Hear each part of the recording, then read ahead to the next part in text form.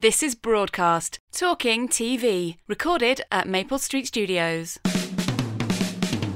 Hello and welcome. I'm Peter White. This week, Talking TV was in the south of France at the Mipcom market in Cannes to find out about the latest international telly trends. We discover which high-end global dramas were most discussed and which non-scripted formats had the potential to break out of their own markets. We explore how widespread international format theft is after Banerjee and Abbott Hameri came to blows over a pair of game shows. Plus, we speak to Charlie Brooker and his producing partner Annabel Jones about the latest series of Black Mirror. That's all coming up on Talking TV from Broadcast. Joining me at Maple Street Studios, Fremantle Media's Executive Vice President of Global Content and Co-Production, Georgia Brown, and Red Arrow's Vice President of Format Acquisitions and Sales, Harry Gamsu.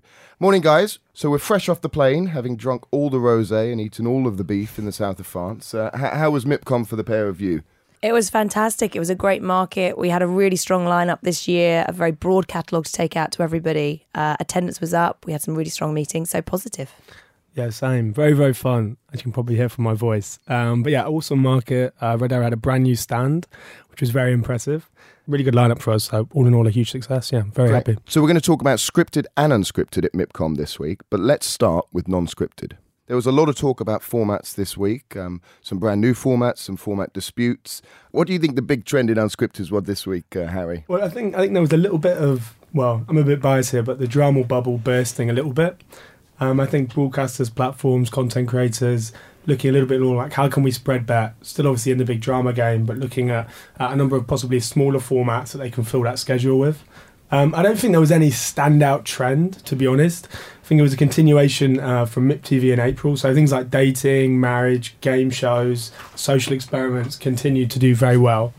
But I think in general it was the louder formats that stood out, and those based around sort of compelling true stories that really made the news and created a buzz this market. Do we think we're out of the world where we've got a new rising star or The Voice every market and people are selling a lot more of smaller titles? Yeah, I think these days if you're hitting kind of 7 or 8 local format commissions, you're doing pretty well. It's always difficult, to usurp these brands that have really kind of driven down on their little space in the schedule on that primetime slot. There's very few primetime slots available. So until these kind of age or these slots become free, it's unlikely we'll see that. And you guys had a show called Look Me in the Eye, which was interesting, but created by a British production company, but for a German broadcaster. Yeah, created for, actually it was in development with Channel 4 with CPL. Awesome promo based on a viral video actually from a performance artist called Marina Abramovic. CPL took that basic idea of kind of conflict reconciliation through intense eye contact, which weirdly makes this very awkward to pitch because then you start looking people in the eye and it's just a really awkward MIP. But super successful. We pre-launched it last MIP to broadcasters and took it to this market with commissions in France, Belgium, and Germany and Australia. Wonderful. And you think it'll go further? You're hoping this is just the start of the process? Yeah, very, very much so. With formats, it's all about track record. So the German show just locked. It's a big one in the edit. It's going to take a little bit of time to get a full episode, but it should be going up by the end of this year. And I think then we'll kick in and see some of those options converting and further commissions as well. And you think we might see it in the UK at some point? Hopefully. I mean, I'd love to see it back at Channel 4. I think it feels like such a nice home for it there. I did talk to them before the market, and they were interested in it. And I think once the Australian season goes on air, it's SBS, so it's a second public broadcaster, and the kind of content there will maybe be more British in tone than, say, the ProSieben version, which is more commercial. And the big phrase social experiment that lots of people are using, Georgia, one of your formats that's got a slightly less child-friendly title, Get the Fuck Out of My House. That seems to be in the same world. Can you tell us a bit about that? Yeah, so it's picked up quite a lot of heat at the market, which we're really pleased about. It's a format that's been in development for a long time with us, and I think it's taken a while for someone to crack how you can do it. But I think they've done a fantastic job. It's just going out at the moment. It's getting absolutely extraordinary ratings, both in terms of social buzz and the overnights. It's launching in Holland, is that right? Launching in Holland, but I think this is one that's going to travel really well for us. We're very excited by it. It is a social experiment, but it's very different to Big Brother. It's very experimental. It really looks at kind of human behaviour when you go in a house like that. A 100 people having to survive for 40 days. And we keep talking about the human zoo. And what's really interesting when we did the pilot is you really see the human zoo come out. So you see, the chameleon, which is the person who switches their face between each conversation. You've got, the rat, which is the kind of slightly sneaky one trying to get what they want. And it's amazing how desperate people become when they're in that situation. Some people walked out straight away. Others have lasted. I certainly wouldn't want to be in that house, that's for sure. Is it a weekly show? No, it's stripped across the week. I think it's a very adaptable format, so I'm quite excited to see what happens internationally. How did the title go down? It's gone down really well, and we were quite nervous, but I think people expect shows coming out of Holland to be a bit more risky maybe. And I think, all credit to the marketing and branding around the show. I think it's absolutely stunning. They've kind of taken that Fargo-esque cross-stitch style, which kind of slightly softens it. So I think it's gone down really well. And it seems that some of the classic genres are coming back. Netflix was saying they were looking for retro shows, and Harry, I know you were mentioning that dating formats are still on the agenda. What's your experience of that? Yeah, I think definitely. I mean, Married at First Sight really created a huge buzz. Well, it must have been 2 or 3 years ago now, and we've now got that in 26 territories in total. We got a new spin-off as well in the US that Connecticut producing called Second Chances, where you can apply to date the person that you should have married in the show, still using the same experts and very much formatted as well. And I think that kind of started off a trend for very credible shows. What's interesting is that we've seen dating kind of move into a new space, which is often kind of stripped, a bit more early in the schedule, and maybe a bit more trashy, some might say, but a lot of fun. And this market, we also took a kind of event dating series called Match Factor, which premiered on ProSieben, 3 episodes. Essentially, it's like My Dating Life. It's live Tinder to begin with, followed by Facebook stalking, and then you end up sometimes in bed. I don't know. It's very fun. And we took that to the market as a big kind of event dating piece. I wondered when we were going to get it, the Tinderification of dating formats. Yeah, very much so. And I mentioned Netflix there, and Georgia, I know that you were spending some time with the streaming platforms in Cannes with the likes of Amazon and such. Have they sort of replaced some of the money that they really do seem interested in non-scripted for the first time in quite a while? Absolutely. I think, Netflix have made an interesting play in the factual space, and I think Captive coming up from Lightbox, who we do a lot with, and we launched the market War Child with them, I think is going to be a really interesting move in that direction. I think what's interesting with the factual that they have been going for on the original space is it's very high end, it's going to grab a lot of eyeballs, but we know they're also looking at other shows because again they need to service a big audience. There's lots of people out there that want factual, and it's an underserved audience to them right now. There would seem to be not less of the American broadcasters coming to MIP and Mipcom these days. Do we think Netflix and Amazon are perhaps filling that gap? I don't think they're filling the gap. I mean, we had a lot of fantastic meetings. Lots of the big US guys were over this week talking to us. I think Netflix to us and Amazon to us are just another platform to speak to. And they're certainly, they're aggressive. They pay good prices. But, we're having wonderful conversations with a lot of the cable guys and the networks as well. And there was a lot of talk about formats dispute. I know Banerjee and Abbott Hameri started off the week both saying that they'd created the same type of format. Harry, is that something that your clients or the people that you were meeting were worried about? Or is this just something that's becoming a matter in the press? Yeah, I mean, I think it's always a difficulty kind of protecting your formats. I mean, we work very hard to look after all our key brands. But, it's like all of these things. I think we see these trends, and there's only so many new, fresh ideas in dating, for example. There's a similar format to Look Me in the Eye that we took out. I mean, luckily, we've got kind of 4 big commissions on our side. So I think it's all about building track record as quickly as possible. And working hard to develop that brand into kind of an unmissable brand. We found with Married at First Sight in the past that you actually are much better off taking the original and the best rather than going for the rip-off version. Is that your experience, Georgia?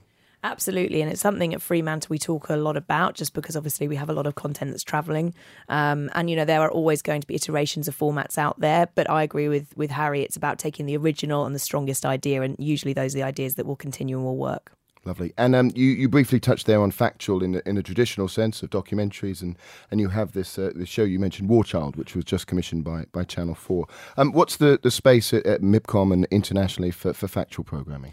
I think the appetite's growing, and I think as people who've aggressively moved into the drama space realise that it is quite a risky territory to be in, and it doesn't always have the upside that they thought it would. Factual's going to come round, and I suspect this is going to be a big year for Factual going into 17. Certainly for us, we have a very broad catalogue. Factual's always been something we've focused on, but we're really interested in moving into a more heavy-hitting space, and War Child's probably the first of that.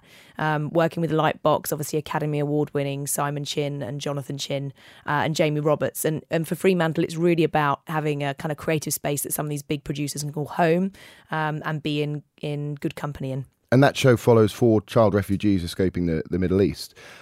Is that something that will sell around the world? I mean, it's a one-off. It feels that that doesn't seem that too much for global broadcasters. Actually, we've had some really strong interest. I think it will definitely go out to the US. I think it will go out to a lot of the European territories. Again, there's lots of content in this space, and we've watched a lot of documentaries go out, some of which have been fantastic. But I think the credentials behind this one and the way that it's been done in such a genuine way will make this one travel. It's very hard-hitting, and it's a real human interest story.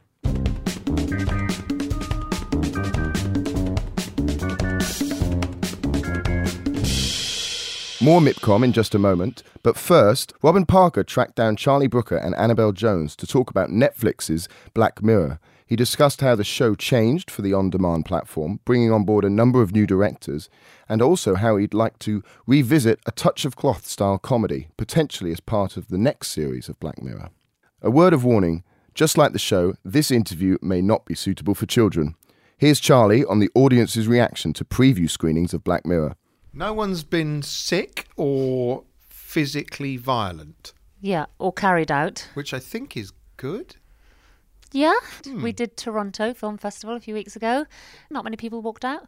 No one walked out. One person did walk out. There was a weird drunk guy came in. I was glad he walked out. And given you've had these into batches of 3 before, and you've got a commission quite early up from Netflix for 12 across 2 series, have you got a huge bumper book of ideas that you're kind of cherry picking from? Are there 12 sort of from your development, or have you gone to others to sort of come up with some of the ideas and then work on them with them? We've worked with some co-writers, but generally I tend to originate the original ideas, and then we sort of often through Annabel and I and others on the team discussing. Usually not sort of discussing news stories or something like that, but just generally discussing kind of what-if ideas. And usually then if we stumble across something that makes me really laugh and makes everyone else upset, then we know we're in good Black Mirror territory. We've done sort of half the scripts for the next season already, he said confidently. Yeah, I think we're just very lucky that you're so neurotic and worried. So there's the sirens. As soon as you said that, there's something terrible happening somewhere. I thought it was in your brain. Yeah. Anyway, so Charlie's very prolific, and we're always looking for other ideas, aren't we? But sometimes it's just quicker just to plug into him, and that's wrong. Thanks for putting it like sorry. That. Yeah, it's interesting in that it's quite an idiosyncratic show in many ways. It's interesting that. I think our take on what represents a good Black Mirror story is sometimes slightly different from when people try to submit us ideas or something. It's quite a difficult thing to slot into, and obviously also we've got an overview of where we're trying not to repeat themes that we've done in another story, or where there's any other kind of thematic overlap. In this season, because we're doing 6 and not 3, we wanted more variety of both the tone and almost the genre of story we're doing. So we've got some episodes that are sort of like jet black thriller, and there's other ones which are kind of slightly more hopeful. Occasionally we've allowed a little bit of hope in occasionally, and then we've got ones that are more playful, and we've got like a detective story. So I guess also we tend to originate them in-house because we've got a good overview of. It's kind of like sequencing an album, putting an album together, and we know what the other songs are. God, I sound like an idiot. But more wanky than that. Yeah, I know. It's much more wanky than that. Could it be any more wanky than what I just said? Could anything be more wanky than that? But I think Charlie's good point when we came to do this season was that he just didn't want the show to feel predictable. It didn't want to be the show that opened that was very bleak and you knew it was going to be some harrowing ending, because that would feel slightly repetitive. Not all the time, anyway. Yeah. Only 98% of the time. Yeah. Now you are making it for Netflix. These are standalone stories. That's not necessarily the Netflix model of viewing or release. Do you think people would sit down and watch 6 episodes of wildly different tonal bleakness? I don't know. I mean, because it's interesting, because some people say, I can't binge watch that. It's quite hopefully each one feels like quite a full meal, because it does come to a halt, which, most shows which are designed for binge watching end by tantalising you slightly, don't they? They sort of slightly hold something back, so you have to watch the next one. And obviously we don't do that. So I don't know. We didn't really think about the that didn't enter in the story writing process, really. But I think what is tantalising about Black Mirror is that virtue that you never know what you're going to get. So you may watch one and be really intrigued as to what the next one is going to be, because they're all so different. I suppose it's also helpful if people really hate an episode. They can think, well, it can't get any worse than that. I'll watch the next one because... They can't all be this shit. Yeah, exactly. And going back to the early discussions with Netflix, what were the discussions like? What was it they said to you that they saw in what you'd done with Black Mirror already and what they wanted as a show? Well, I mean, they already had... because they hosted the first and second seasons in the States, so they had already seen that people were watching it and talking about it. And really, they kind of said, just carry on doing that. Pretty much was what they said. There wasn't any pressure from them to say, they didn't say make it all American or anything like that. Some of the stories we have made American, partly, the first one I wrote was San Junipero, and it was partly I'd read somewhere saying, oh, it's gone to Netflix, it's going to get completely Americanized. And on some level, I thought, right, this will be fucking funny. All right, one set in California, fuck you. But really, they're never prescriptive about anything. It's sort of very... They have lots of thoughts and ideas, but they're very well thought out, annoyingly well thought out ones, and they're never prescriptive. Because we obviously had already done quite a few episodes, they liked the show, so why would they want anything to change? But also Netflix's ethos is about supporting talent and not, trying to restrict or curtail or even, alter. It's very much the auteur's vision that they're interested in. I don't really feel like an auteur. I don't really know what an auteur is. It sounds like a... I think it's a show-off. Someone who sort of writes, comes up with the idea of rights and then sort of like fucking produces it as well. Right. We were aware, obviously, that this was now going to be going out globally and all at the same time. Which is quite weird. You can't help but think, okay, well, let's expand the scope of the show slightly. And it is a little more ambitious generally, and because it's on Netflix, we've got flexible running times. So we've got a feature-length episode, for instance, because you can do that. But I mean, I've been pretty lucky anyway, generally throughout my broadcast career, because I've never really had a broadcaster step in and go, "You can't do that," and don't do it, or rewrite that bit, and don't do that. I think that's happened like once. So in a way, it's kind of business as usual. Do you feel you have to rein yourself in or have another check because there aren't the scheduling restrictions, there aren't kind of the broadcaster restrictions, which even if you don't have detailed notes, as an experienced program maker what broadcasters want, whereas Netflix are happy to leave it up to you. It's an interesting point. I mean, often when I'm writing, what I used to do, if I knew something was going on at like a commercial channel, and if I was finding it difficult, I'd just think, well, I only have to make it up to the next ad break. Like I'd write it bearing in mind where the ad breaks were, and I'd write in end of part 1, part 2. And so on. And it was just a good psychological tool as you're getting through the process of doing it. And you don't have that. Obviously, that's something I did think afterwards, well, maybe I should just carry on doing that anyway. As we go into the next season, I might just keep doing that. It's just a useful psychological trick. Other than that, I don't know. Not really. I've been through the process before of where you write something and then there's the meeting where reality kicks in and people are going, well, we can't afford the army of bagpipers who come over the mountains. We can get a bloke with a kazoo walking over a hill. And so I tend to try to write with an eye to the reality of production and as much as possible, having said that, bearing in mind the script we just turned in, try to sort of bear that in mind at the start. So you try and limitations are actually often quite useful. So we did an episode, we did the entire History of You episode, which was one we did in the original series, which was one where people are replaying memories all the time. And in the original script, all those memories are being replayed on TV screens. And we had a meeting where it was like, well, that's going to cost a fortune. We're going to have to comp everything in. It's just going to it's the logistical nightmare. And so I was like, well, if they're recording these things with their eyes, why don't we just have them play it back in their eyes? And weirdly, that was a financial solution, but actually that meant it made it a much more powerful story because then these people are reliving these memories in a much more intimate way. And it became more horrifying as a result. So sometimes restrictions are useful. I've wandered so far off the original question, I fear I'm orienteering now. I'm going to bring it back. Okay. But Netflix obviously are full of lots of clever, creative people, and I don't think they would ever allow us to be that indulgent. So, their notes are never prescriptive, but they're always very helpful and well thought through. So you have those normal checks like you would with any other network. You've worked with a range of different directors on this as well. Can you talk a bit about how you marry them up to the material and how you sort them out and what they each brought to it. As Charlie was saying, this season is very different in terms of genre and some tonal differences across the 6. So you always obviously try and match the script to the best director, or the director you think is going to respond as passionately and enthusiastically as possible to that material. We go and approach people based on what the film is trying to do.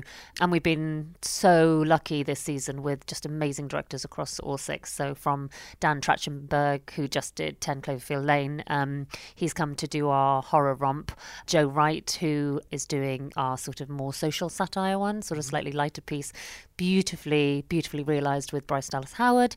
Jakob Verbruggen, who did The Fall and London Spies, has come to do our sort of slightly grittier militaristic story. God, I could go on. James Hawes, from The Mill, has done our sort of detective one. Scandi Noir. Scandi Noir, Black Mirror Scandi Noir. And we had Owen Harris, who's done a previous episode for us with Hayley Atwell and Donald Gleeson called Be Right Back. He's come back to do a beautiful, beautiful, tender love story called San Junipero. James Watkins, who did The Woman in Black, and Eden Lake has done Shut Up and Dance, which is horrible. Yeah. in all the right ways. We're beautiful. I say beautiful, but I mean it's beautifully horrible. Beautifully horrible, starring Alex Lawther and Jerome Flynn. So yeah, we've been blessed with great actors and directors across the board. I mean, I think it's a fairly attractive gig, hopefully, for a director, because obviously if they're coming into 99% of television, the director, unless they're directing the pilot, doesn't really get to. There's not much you can do in a way. You can't recast it. You can't alter the setting. You can't really alter the shooting style most of the time on most episodic shows. Whereas with this, obviously, the show is completely reinvented every time. And so when the director gets on board, then the script changes again, because we'll have lots of meetings, and so I'll rewrite things and change things, and they'll come in with lots of new ideas. I mean, Nosedive is a good example. That's the episode that Joe Wright has done from this season, where it's got a look that was not envisaged in the script at all, but it's got this like very, very distinct kind of pastel, cheerful nightmare look that, again, lifts it all up to an extra sort of level. Really, our wanky way of looking at it was that we were like curating a little film festival, and it does kind of feel like that. And then also for feature directors who do live in that world, they're not, they can come to Black Mirror and do a film and without having been stuck in years of development hell, and a much shorter gig for them, 3 or 4 weeks of filming and a few months of post. So it works for most people. It does strike me, there's a lot of talk about, golden age of TV, and there's a lot of TV drama out there, and actors in particular moving out of Hollywood movies into television. Anthology shows like this are a nice happy medium in a sense. You have this, you have Inside Number 9, you've got Electric Dreams coming up. These things where you can get the great actors because of the short production cycle. Yeah, no, absolutely. But I suppose, actors and directors will only ever respond to the material. So it's got to be that compelling idea or something that really relates to them. Mm-hmm. When Black Mirror was first going out, there were like US networks who were expressing an interest in it, but they all said to us, we don't do anthology shows. Anthology shows just aren't a thing anymore. They just don't work. And now they do. So well, not that they don't work, they just don't rate. Yeah, I suppose it's difficult. It's just harder for them to keep the audience coming back when there's no continuing narrative or character. But that's another thing that's like out the window. Once you're on a streaming service, you're not. It was always a thing that's difficult with a show like this is, keeping people coming back week on week. We don't have cliffhangers and we don't have returning casts, so it's quite difficult. And the only other way to do it, really, is to remind viewers that it's there and drum up interest by running lots of trails. But then you're kind of blowing the story, because we always have this tension about, well, what can we reveal in our trails that doesn't just give the game away? And it's very difficult. Now you've got streaming platforms. They are kind of like the ideal home for anthology shows, it feels like, because it is like a little film festival or an album or a book of short stories. It's kind of there in one place and you can kind of eat it at your leisure. But of course, Netflix obviously do lots of documentaries and lots of films anyway, so it's not just long-running TV dramas. So we're not unique in that sense, if we view our anthology as just 6 films. Looking at what House of Tomorrow does and what else it can do, clearly this is a huge bit of business. This is a great thing, and I'd imagine it's opened up all sorts of talks with Netflix and others. Are there ambitions for particular genres, types of shows, other talent you want to work with? What else do you see House of Tomorrow doing in the coming months and years. Imploding? Goals. Imploding under the strain of making 6 films a year. This is a great opportunity Netflix have given us, and to be able to have 6 films in 1 year on 1 season is a huge privilege. So I think at the moment we're very happy just doing that, and Charlie obviously has his end of year show coming up. Yeah, I'm doing 2016 wipe, so I'm going to be shortly sitting in an edit suite staring at everything horrible that's happened this year. Unfortunately, we've accidentally had 25 years of news this year, so that's going to be fun. I'd like to revisit doing, touch of cloth style, because I'd like to do a really broad comedy again, just as a. But then I bet there's a way of doing one of those under the Black Mirror umbrella as well. So there's things we could do. That's the cagiest. That's the sort of cagiest, biggest non-answer. I don't know. That's the answer. I don't know. We should have put hopefully on the end. Yeah. Yeah, that'd be the worst company slogan ever. There are things we can do. ... Hopefully. Black Mirror is now available exclusively on Netflix around the world. Back with me in the studio are Georgia Brown and Harry Gamsu. And let's continue our Mipcom chat, this time with drama. So have we hit peak drama? Georgia, you were launching a number of scripted shows down at the market. No, I mean, for Fremantle, as you know, we've made a real strive in drama over the last 3 years, very deliberately so. I don't think we've hit peak. I think the sorts of drama that are coming to the market are going to start to vary. You'll see from our catalogue coming through, it's a mix of very high ends. We've got Young Pope, American Gods, Apple Tree Yard. It's about top talent, top quality content. And then there's also another wave of shows which are the kind of higher volume, slightly less expensive, like Suspects, which we've seen is travelling now to people like RTL in Germany, and The Heart Guy, which is Doctor in Channel 9.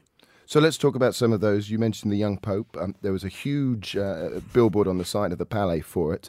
Does a show like this need to launch at Cannes? Obviously, you've got your deals with Sky and HBO and Canal+. What do you see Cannes for a show like this? Well, we launched the show officially at the Venice Film Festival a few weeks ago, which was absolutely extraordinary, I have to say. And, with talent like Paolo on board, it deserves that level of launch. For us, taking it to Cannes was really a chance for all of our other broadcasters to have sight of it. It's a very high-profile piece. It's a very prestigious piece. And I think the way we marketed it at Cannes is a demonstration of what that could do for our broadcasters who are picking that show up. Is that similar for American Gods, which is on Stars in the States and similarly has been sold around the world? Absolutely. We're just planning the launch plans for that now. Obviously, Stars will heavily dictate what we're doing there, and I have no doubt they're going to have a spectacular launch around that next year. But it will definitely be a big presence for us at MIP TV. Lovely. And I think we have a short clip of that. So what would I call you if I was so inclined? Shadow Moon. What might I call you? What's today? Wednesday. Today's my day. I could use a fellow like you. So we just heard American Gods there. Can you tell us a little bit about that, Georgia? So American Gods is based on the book of the same name by Neil Gaiman, which has an incredible cult following around the world, as you know. What's quite spectacular about working on a show like this is, first of all, the talent involved, Brian Fuller, Michael Green. Then we have people like Ian McShane, who is absolutely mesmerising on screen. We're breaking some relatively new talent to the international market in people like Ricky Whittle, and then supporting cast with people like Emily Browning. So it's a true ensemble. The creative is like nothing you've ever seen before. The storytelling is just exquisite. It's some of the best writing I think I've ever seen. It's going to launch on Stars next year, and we're really excited. And a little bit closer to home, you mentioned Apple Tree Yard. Apple Tree Yard is a fantastic acquisition for us. It's working with Kudos, who I absolutely love. I have a lot of respect for them. They're one of the best. And it's pulled on board Jess Hobbs, who directed River, who's a spectacular director. And it's based on the best-selling book of the same name. We were really delighted to pick this show up last year and be working with Kudos on it. It has caused a lot of attention at the market. What I think Fremantle's done very well is we really are just about having the best creatives, whether that's a one-off, a 4-parter, 10 parts. It doesn't really matter to us. We just want to take the best show out there. And Apple Tree Yard as a mini falls into that space. So we're delighted to be working with it. And I think it's going to do exceptionally well. So, Harry, what else on the drama side for you? What was there this week on the scripted talk? We're celebrating a lot of news on Bosch being renewed for season 4 by Amazon, which is fantastic. We also had Last Cop, which is our scripted format in Japan, renewed for season 2, and we have a movie coming next year as well. Breakout, which is the Austrian crime thriller, It did incredibly well on ORF in Austria. I think a third of the population watched the show this month. Was a very exciting launch for us, this MIP. And then Matahari as well was an acquisition that we brought to Mipcom and had a premiere down there as well. It's a period drama. It's from Star Media for Channel 1 Russia. It's very much Russia's kind of first foray into international scripted production. So we're really there to kind of be them through that and help them in that process, and got very solid interest in that project as well. And it's a period drama about the spy and the dancer. So I think we've got a little bit of a clip here. Margaret Zell might be permanently deprived of seeing her daughter. She told me you come here and escape your husband. My ex-wife is sued against me to get her daughter back. She's a dancer and a courtesan. This woman is a disgrace, not fit to raise a child. Jean-Louise will remain with her father. No! And that's got quite an international cast, hasn't it? It's got a cracking cast. Gerard Depardieu and John Corbett, both from Sex and the City, which is great. Wonderful. And do we think this is going to be, Russia becoming the new Scandinavia? Georgia, you sell non-English language drama. What do you think of that? Well, what's been great about this market, and hearing from Red Arrow as well, is there's a real celebration now for non-English language drama. It's something that's travelling well, I think, for all of the distributors. I think the barriers have come down and it really is a global market now. So we're exporting extensively shows like Acquitted from Miso, Dicta, Modus is coming up next year. And I think, a lot of the other distributors are having an equal amount of success. So it's fantastic. Taking on the big American dramas. Talking of American dramas, Shonda Rhimes was one of the big names in Cannes. The creator of Scandal and Grey's Anatomy was the Mipcom Personality of the Year, and she gave a couple of different keynote sessions. She told Broadcast that after a good experience working with British actors and producers, that she'd be eager to create a show for the UK, and particularly wanted to tap into the possibility of Disney's increasingly international production presence. So interesting, we might see a Shonda Rhimes show on the BBC in the near future. So just to wrap up, what was your favourite show that you spotted that had nothing to do with you? Georgia, what was on your list? National Treasure has to be number one on my list. I thought it was the most sumptuous bit of storytelling. I was utterly gripped, and I think it's going to sell fantastically around the world. So I'm very jealous. I'd like that show in my catalogue. Great. Harry? Yeah, the one that a few people were talking about was actually down in the bunker with Fuji, Japanese. I can't really remember, but it's celebrities walking down the street and falling in holes or being pulled out of restaurants into rivers. And weirdly, there was a few broadcasters actually considering that one. And then I think the other one, DRG's Animal Attraction, which is Love at First Smell. It's just a really fun one as well. Wonderful. Well, on that note, that's your lot for Talking TV. Thanks a lot to Georgia Brown, Harry Gamsu, Robin Parker, Charlie Brooker and Annabel Jones. I'm Peter White, and the producer was Matt Hill at Rethink Audio. See you on the other side. You've been listening to Broadcast, Talking TV, recorded at Maple Street Studios.